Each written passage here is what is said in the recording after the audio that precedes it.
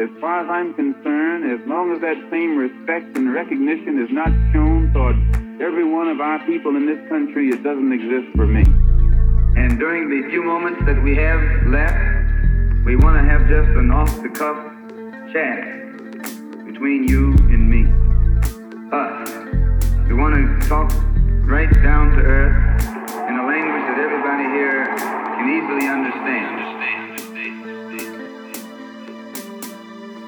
You already know, guys, that I continue to bring you some of the best guests onto the Malcolm Effect. Joining me today, I have my co-host and good friend, Christian Joseph, and none other than the man himself, Vijay Prashad, who requires no introduction. However, I'm going to try. All I know is every time this man speaks, a clip goes viral. And it's someone, I continue to consider my teacher and I continue to learn from.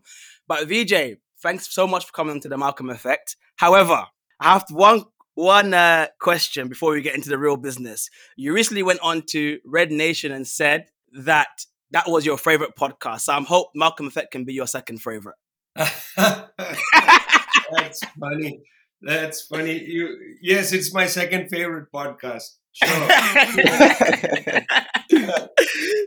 Thank you so much once again. It's a pleasure and honor to be speaking with you. So we're going to go straight into it, talking all things which seems to be an reoccurring word, imperialism. What do we mean by that? Well, categories like imperialism or capitalism, we don't really need them if the world didn't force it on you. If you had the ability for a country, let's take the country of Zambia, for instance, a rich country, lots of copper, the eastern districts, the copper belt, it's one of the world's largest copper holdings. Copper is something so essential in our world today, You can't, I'm talking to you through a computer, the wires, the connection between you and me is made through most likely copper from Zambia. And yet, almost 60% of the children who live in the copper belt region of Zambia are illiterate. How is this possible? How is it possible that a country that is so rich in resources cannot have the ability to educate its children? Is it corruption? Does that explain it? Doesn't seem to me to be a likely explanation. Every time a country like Zambia attempts to create its own path forward, attempts to exercise its sovereignty over its resources, somebody interferes. When Bolivia had an incredible increase in the social life of its population during the 14 years of Evo Morales' government, when Bolivia began to exercise sovereignty over its various resources, including lithium, there was a coup. And this is not something that's unusual. We have seen coups since the end of World War II over and over again. And they don't happen in countries that have no interest for the advanced capitalist states. If a country has no interest, if they're not interested in you at all, they won't come and do a coup. There are actually maybe two countries where you can say, oh, these two countries don't have resources. Why is the particularly United States obsessed with them?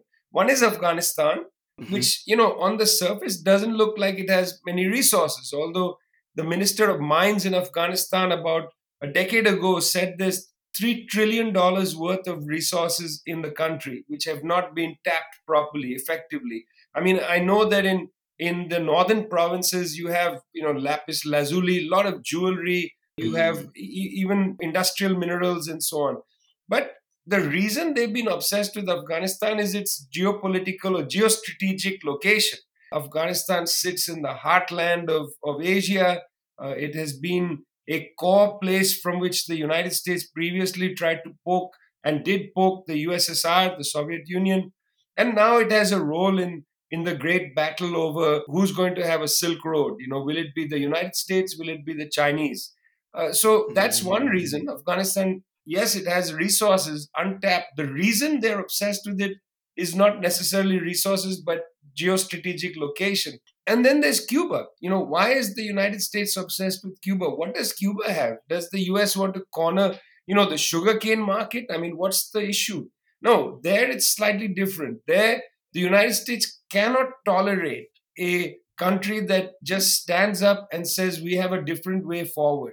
Whether you have resources or you have your own agenda, you get suffocated. And so the word we give for that suffocation is imperialism. I could say more about how there is a necessity by capitalism to essentially bring wages in what, let's call it, the tropical parts of the world lower than normal levels in order to have raw materials come at very cheap prices. There is a way in which wages in this belt of countries are kept much below normal levels. And then it's justified on racial grounds. People will Yes. say that, oh, they don't need modern life. Look at them. They live like this, they live like that. In India, they have a different understanding of human life and so on. Wow. Racist explanations are given to justify lowered wages.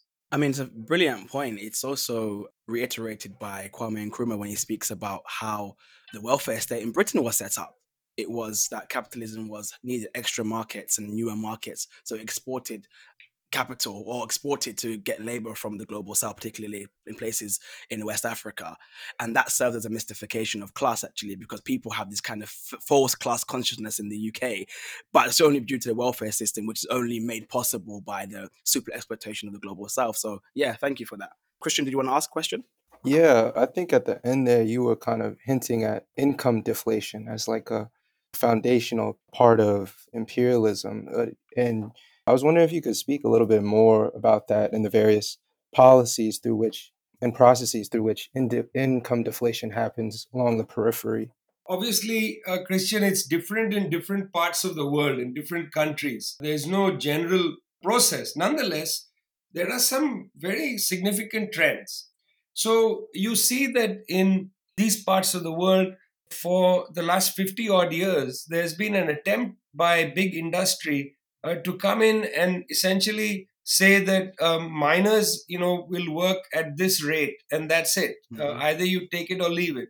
And there's been a lot of pressure on governments to accept that those wage rates are acceptable.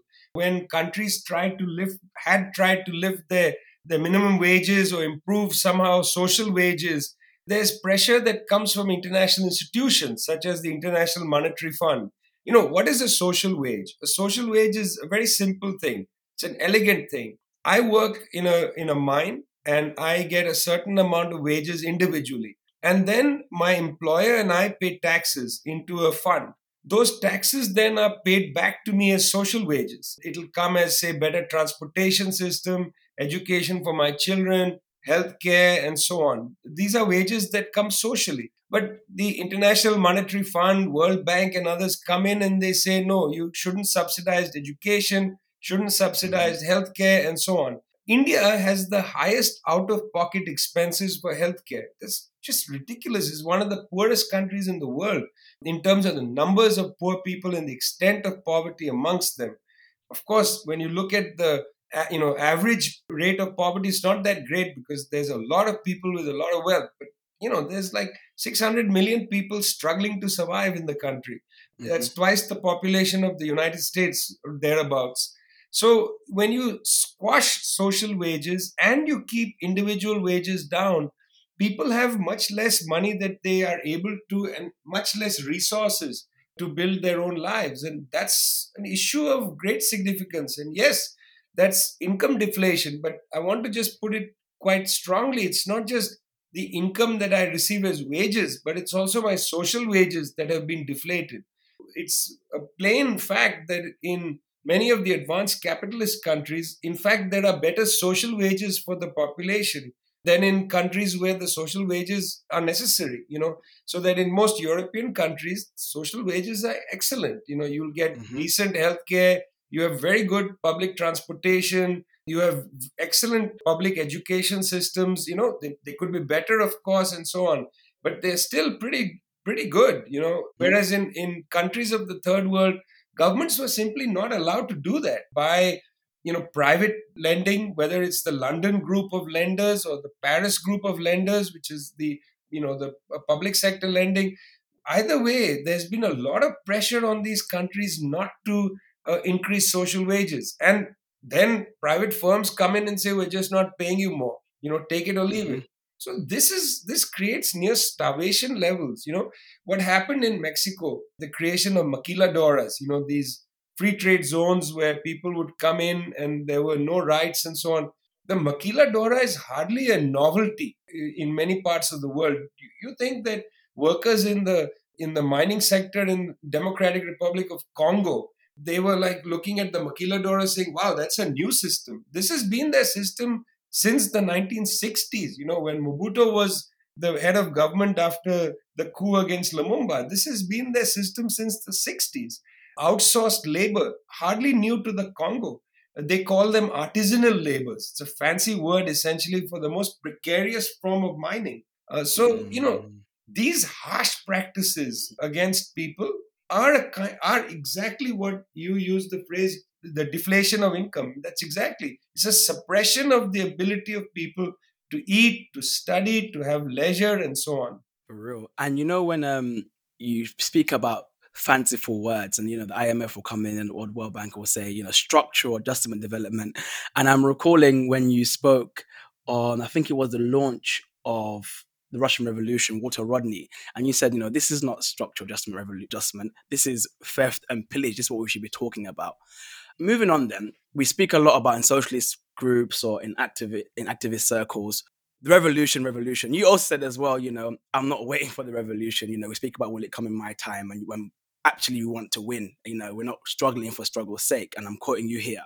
But question people do ask: is it that we're calling for a revolution in the West, and is that feasible? Well, why not? I mean, why isn't it feasible? I mean, take the case of the UK. Mm-hmm. The conditions are right in the UK for a transition to another system because, frankly, the system isn't working. I Mm-hmm. was recently in the UK for the COP The COP, 26, yeah. and I took the train from London to Glasgow. And I must say, the train was pretty nice and so on. But again, it was chaotic because there's so many different private companies. The train stock is different in different places. Even when you go into the subway, the underground in London, well, it's a very nice system, but you can see that it suffers from lack of investment. Mm-hmm. And they're just, the money that is there, such a rich country, the UK, the money that exists there just doesn't go to people. I was surprised to see the level of homelessness in London.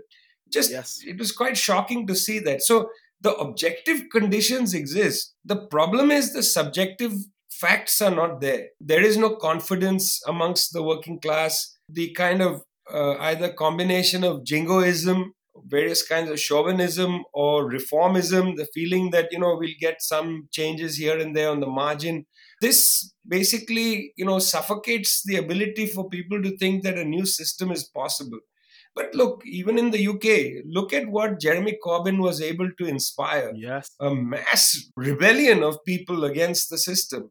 And they had to, in a sense, do a coup against him. I mean, the Yep. coup against Jeremy Corbyn was conducted in the name of anti Semitism. This Mhm. is a form of a political coup inside the Labour Party. And now you see Keir Starmer, the gap between Starmer and Johnson, it's limited. So, what we have is we have the objective conditions there. There is a lot of wealth in these countries, but a lot of distress, immense Mhm. amount of distress. And the basic political elites don't have an answer. That's the main thing. They don't know how to deal with the crisis. They don't have any solutions. What they come up with is mediocre. During the whole pandemic, these governments, their central banks came up with between 12 and 16 trillion US dollars.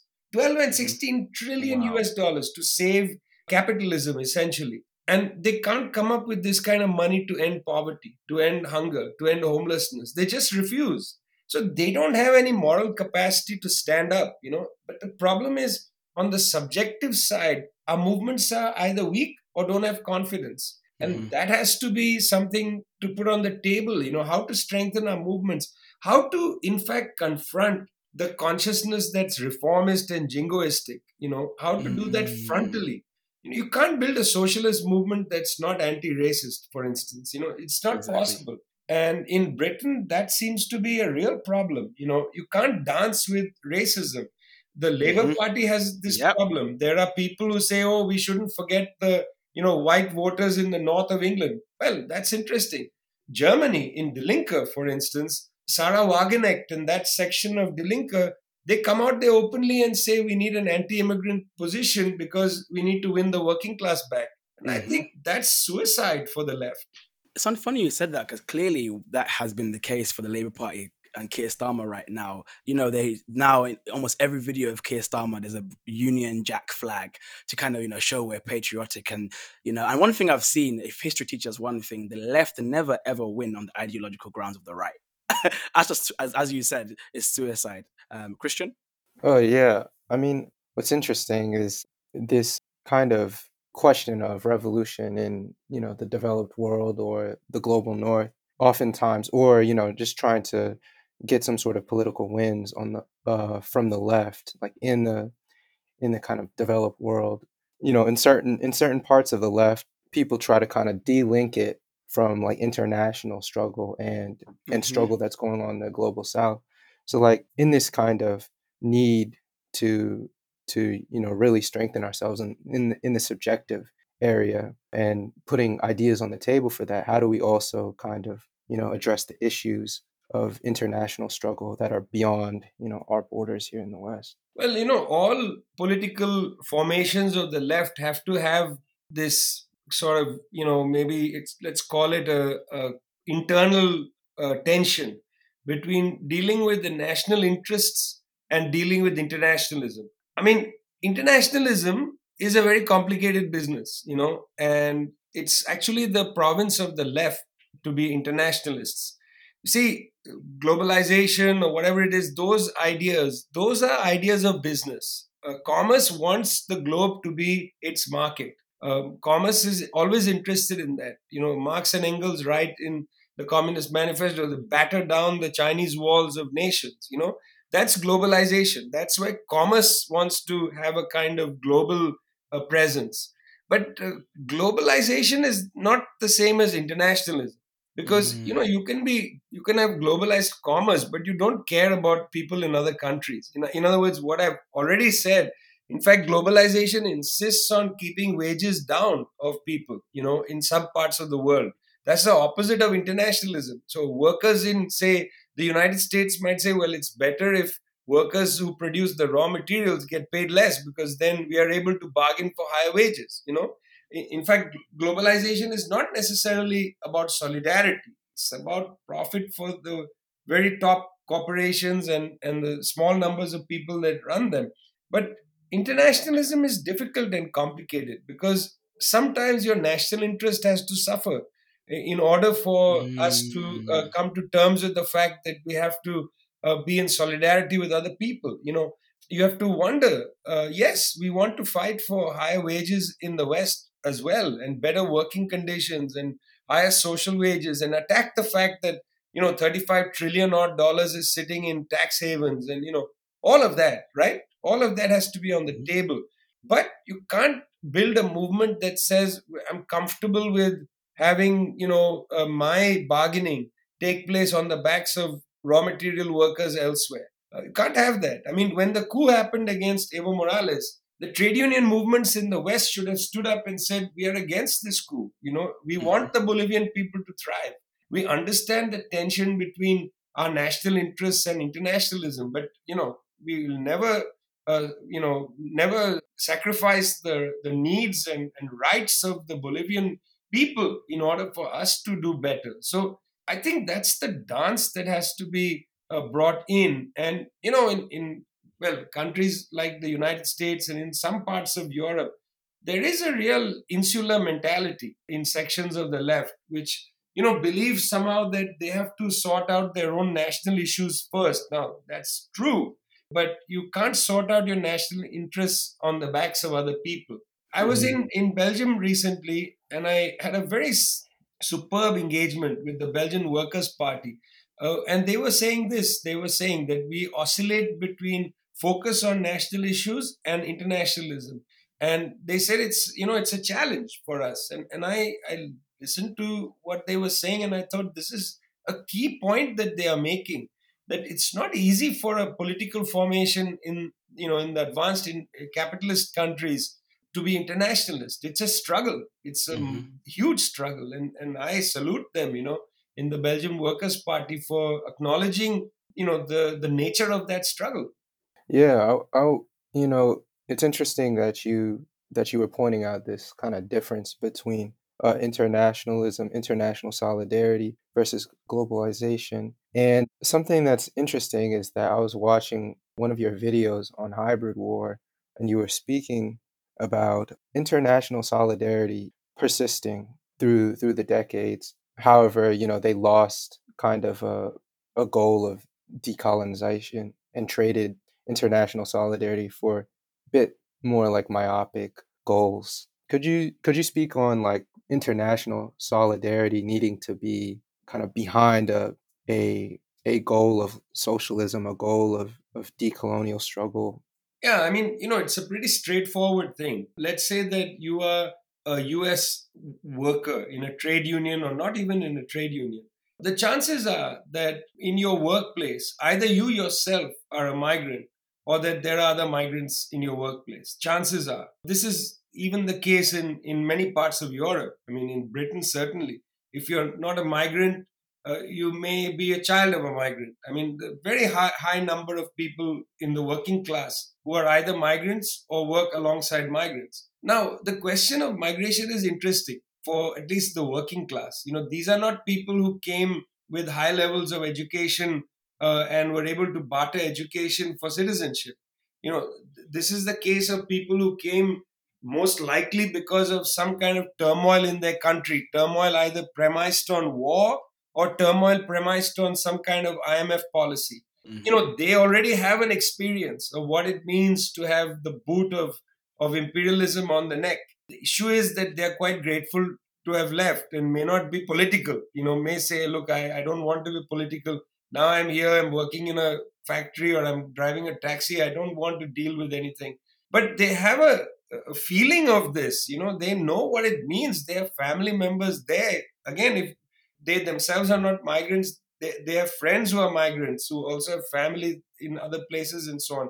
It's not like the experiences of the working class in countries of Asia, Africa, Latin America. It's so distant from the working class in the West. Not at all, because of this fact, the fact of the migrant worker and the fact of their presence in the workplace.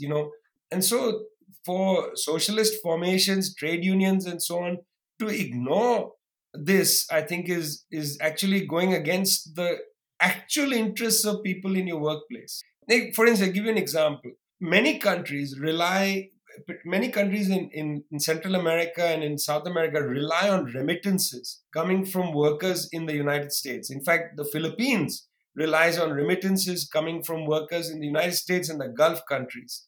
So these workers understand that when, say, Western Union or some of these firms change their rates, when they increase the fees, for instance, I'm always struck by the fact that trade unions don't get involved in that struggle, because it's their members who are working hard, who are saving money, sending money home, and then these companies come in and relatively powerless workers sending money through these Western Union and other money transfer companies, which increase fees. Why isn't the union there making Hmm. an issue of it?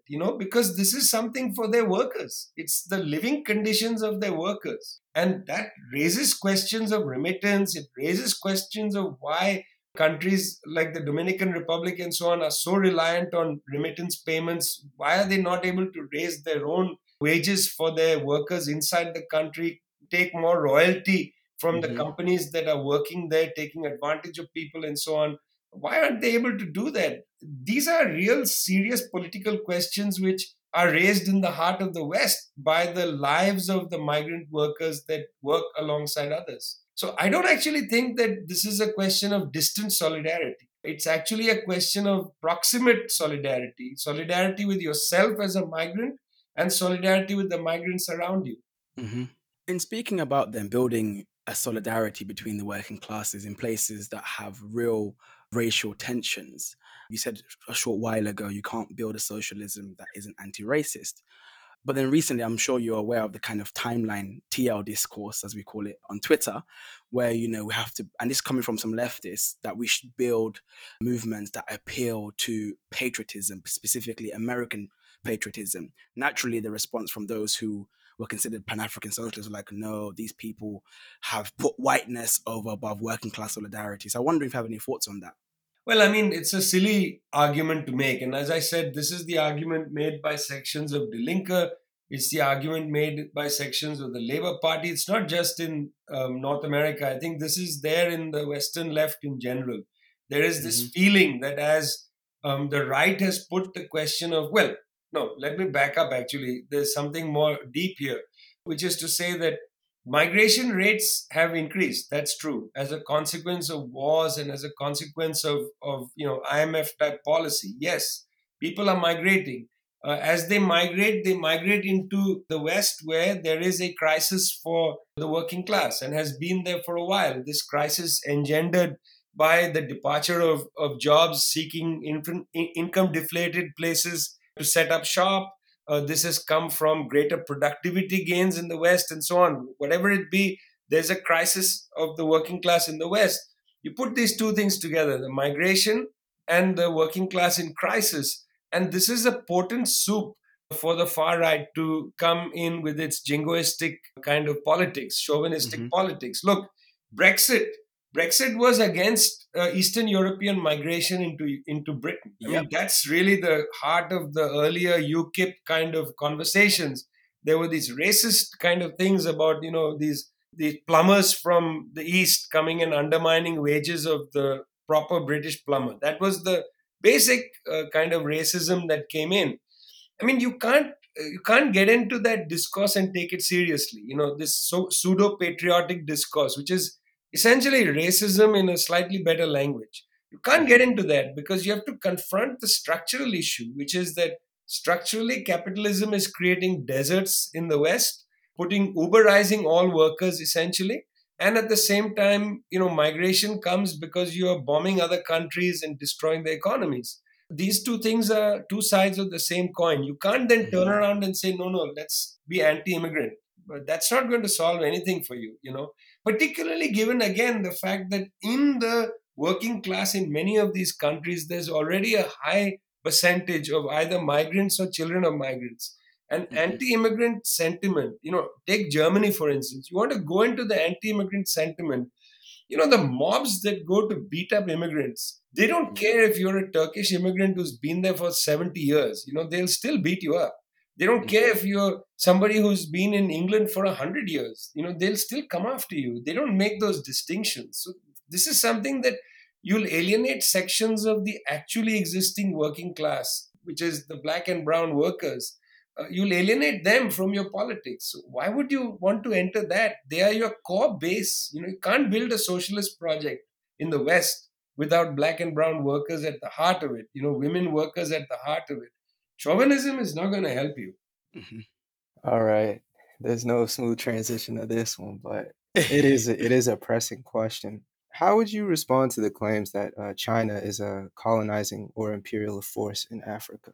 Well, we have to first look at what China is. It's a country of 1.4 billion with a state which has, over the course of the last 60 years, oscillated in its politics.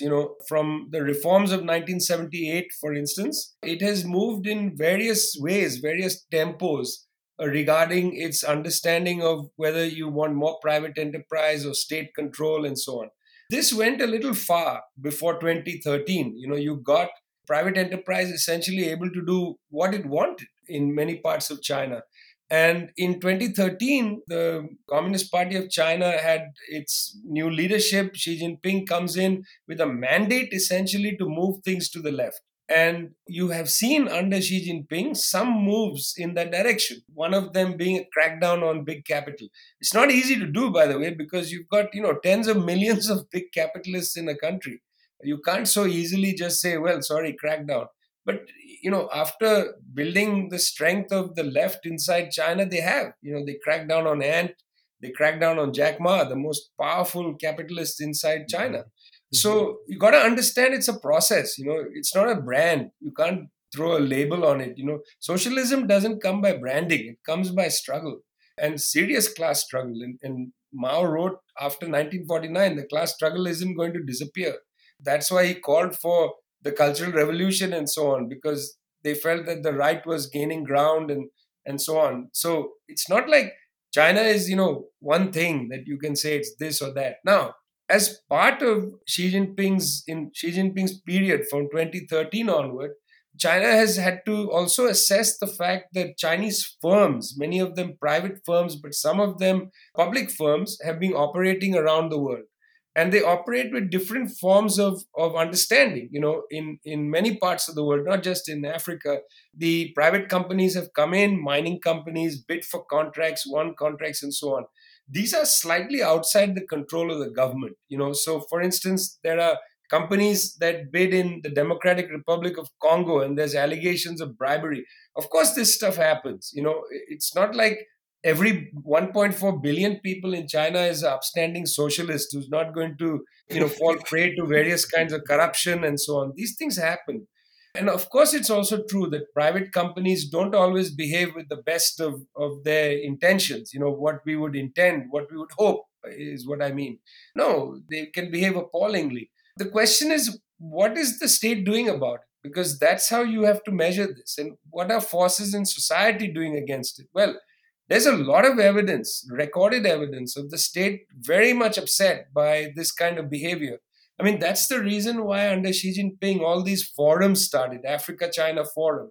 The reason they have these forums is it's a place to discuss these things, to talk about these things. It's also a place to pledge aid, including in the most recent one in West Africa, they pledged 1 billion vaccine doses. That's a lot more than the Hmm. West has ever pledged, and so on. Hmm. But then, there is a kind of communication war going on around this. I'm in the middle of working on the story about how it was that the monitor in Uganda ran a story saying that there's a problem with the airport there, Entebbe Airport, Hmm. that Entebbe Airport needed to get money to essentially modernize, upgrade, and so on. They got funds from $200 million from the Export-Import Bank of China. This deal was struck just a few years ago, 6 years ago or so.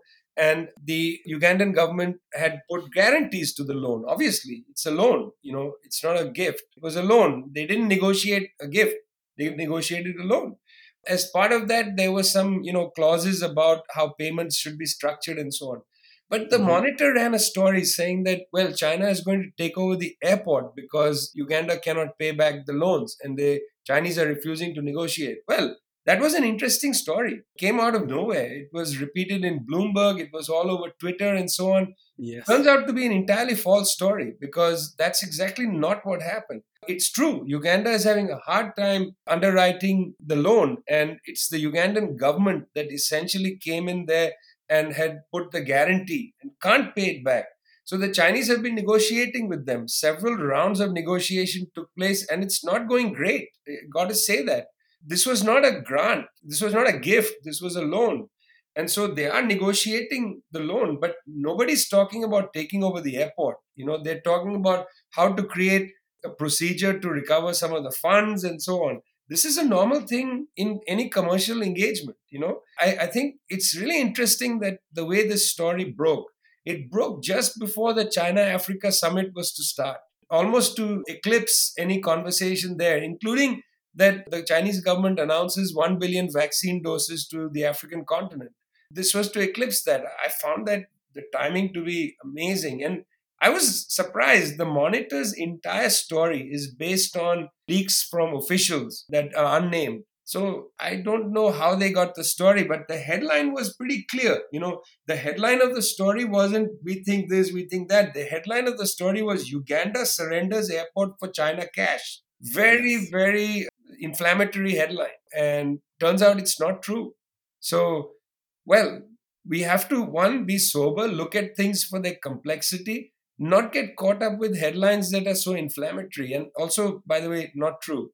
I think some of the charges of China being colonizing force are often coming from the West. I think even Hillary Clinton is quoted for warning of China being a colonizer in Africa. And you speak at length in your work about hybrid wars. Do you think some of these charges are an example of that? And could you speak a little bit more about hybrid wars and the wars that the U.S. is waging against various socialist and decolonial projects? Well, first thing to pay attention to is the fact that the countries that are basically coming out there and saying, oh my God, China is colonizing Africa, are, drum roll, the old colonizing countries. I remember I read the Financial Times every day. I remember reading in the Financial Times, China is colonizing Africa. And I'm thinking, during the entire colonial period, what did you at the Financial Times do? Did you say it's an outrage that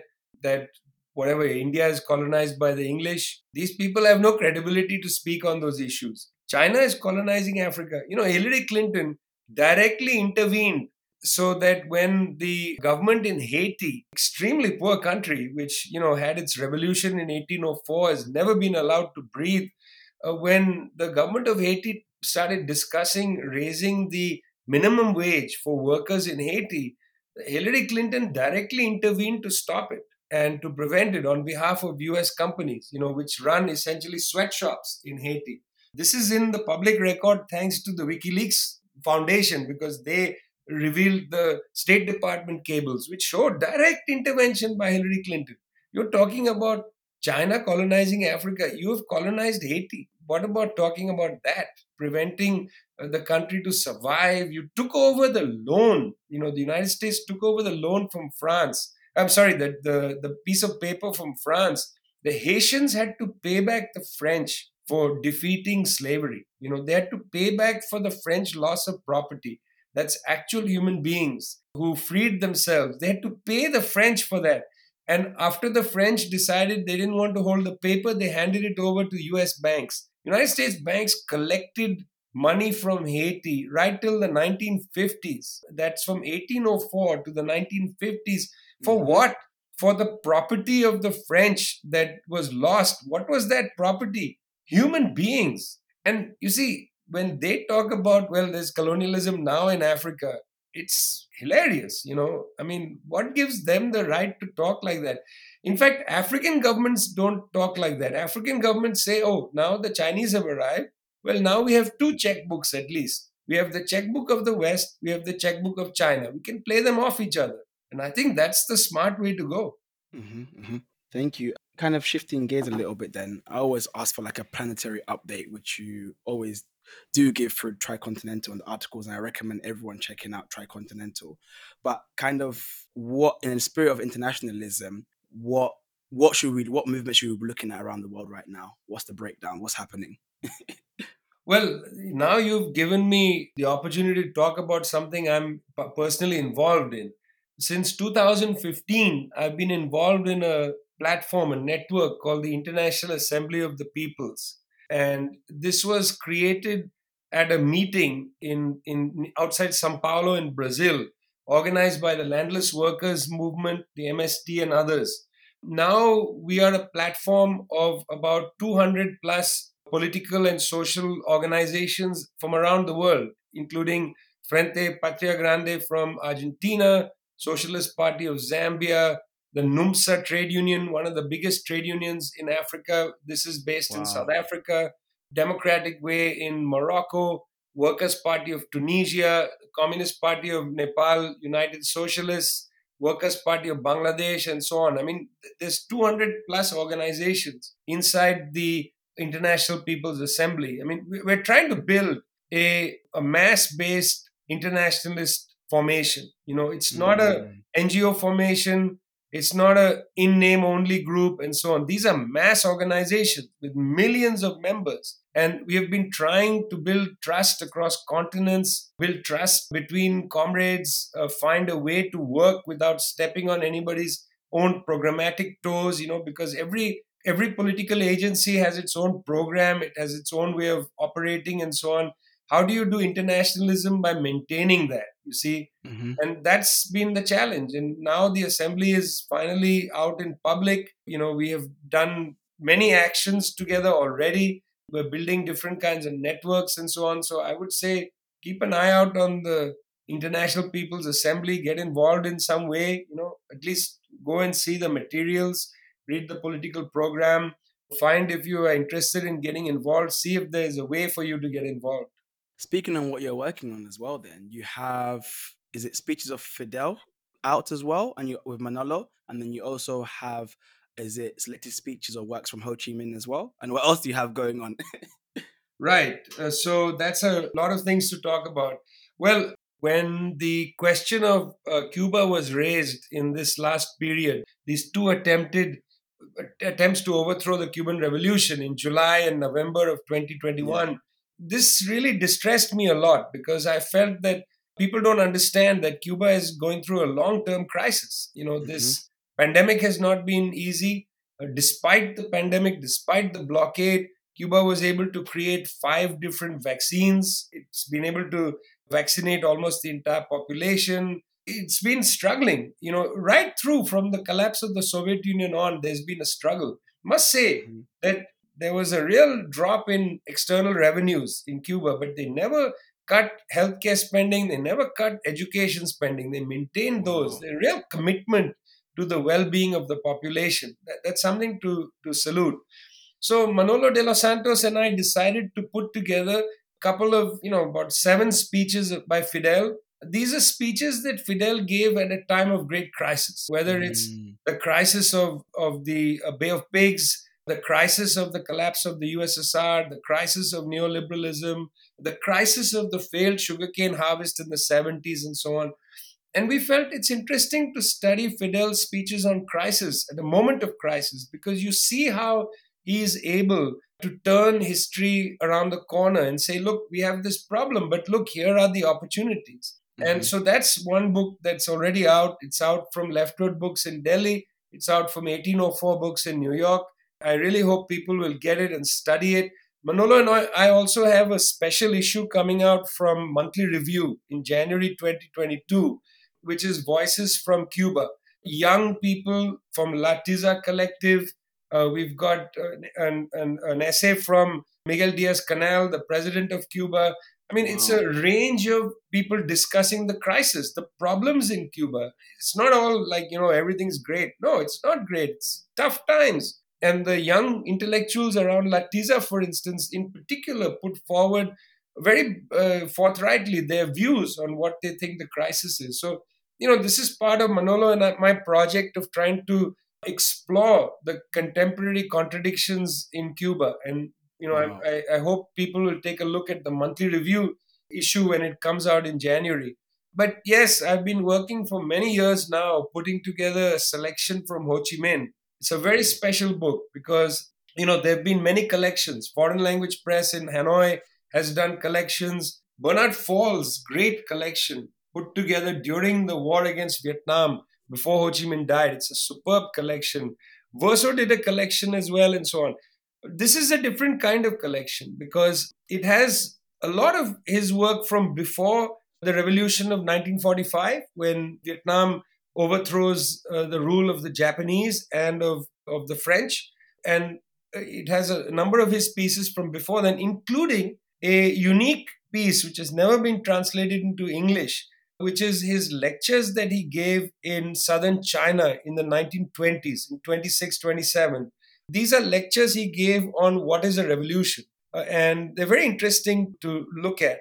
Then, after 1945, I've included a lot of his speeches and letters on how to build socialism. Now, one of the Wow. things that this text, or two of the issues the text is working on, one, I want to finally get rid of the idea that Ho Chi Minh is merely a man of action and not a thinker. In fact, even in the Mm. Verso collection, I Mm. was really unhappy when I read Walden Bellow's introduction, where he directly says, he didn't have any unique ideas, essentially. And I think that's absolutely incorrect. Mm. Absolutely incorrect, because Ho Chi Minh is a very creative thinker. And the second point of the collection is we are trying to put forward a view of what I'm calling, with in Tricontinental, we did a dossier on this, but what we're calling national liberation Marxism, a kind Mm. of Marxism which understands the roots in a poor country, peasant country, and so on. This is juxtaposed against, I suppose, what Perry Anderson called Western Marxism. Mm. And I want people to take Ho Chi Minh seriously, and the volume will be out in December. And I very much hope that, it'll be out from Leftward Books. I very much hope people will take a read of it and really enjoy the depth of thinking that you get from somebody like Ho Chi Minh with all his experiences, incredible range of experiences. Wow. Yeah, definitely gonna be looking forward to that for sure. I'm gonna hopefully I can get some signed copies as well. Maybe. Good idea. Good idea. Maybe you can do a kind of a challenge for the Malcolm effect. Yeah. Your greatest Okay. fans can get a signed copy or something. Okay, brilliant. Brainstorming. I did want to ask, I think one of the more kind of popular debates that we see online is you with David Harvey with regards to imperialism being still being a relevant term in describing what's going on right now in the world. Could you speak a little bit more on that? Well, I have high respect for David Harvey. I think he's a very important person in the world of Marxism. And, even when I disagree with him, I still learn a lot from him. And I think I've very much enjoyed reading most of his work. Obviously, you put two Marxists in a room and they'll disagree on how to read Capital. And Right, they'll have right. serious disagreements. Of course, I have some disagreements and all of that. That's not the important part. Hmm. I think what I am reacting to is what I felt had been there from David for a while, which is this idea that imperialism is no more a useful category because he measures things by foreign direct investment. And if, for instance, foreign direct investment is leaving a country like China, then it's not a victim of imperialism. In fact, it itself might be characterized as major power and so on. And I thought looking at investment flows, strictly speaking, as a way to get this thing, an understanding of imperialism seems very weak to me. I don't like that approach. And it also is, in a way, misleading because imperialism is not just about investment. It's also, as I mentioned earlier, about how there are different mechanisms to, suffocate countries' sovereignty, different mechanisms to ensure income deflation. These are things that he doesn't actually always look at. He'll look at income deflation in, let's say chapter 1, but doesn't integrate it into his theory of how the world works. And I think this is misleading for people, that if you suggest that there is no such thing today as imperialism, I think it gives people, ties one hand behind your back. So I merely wanted to point that out.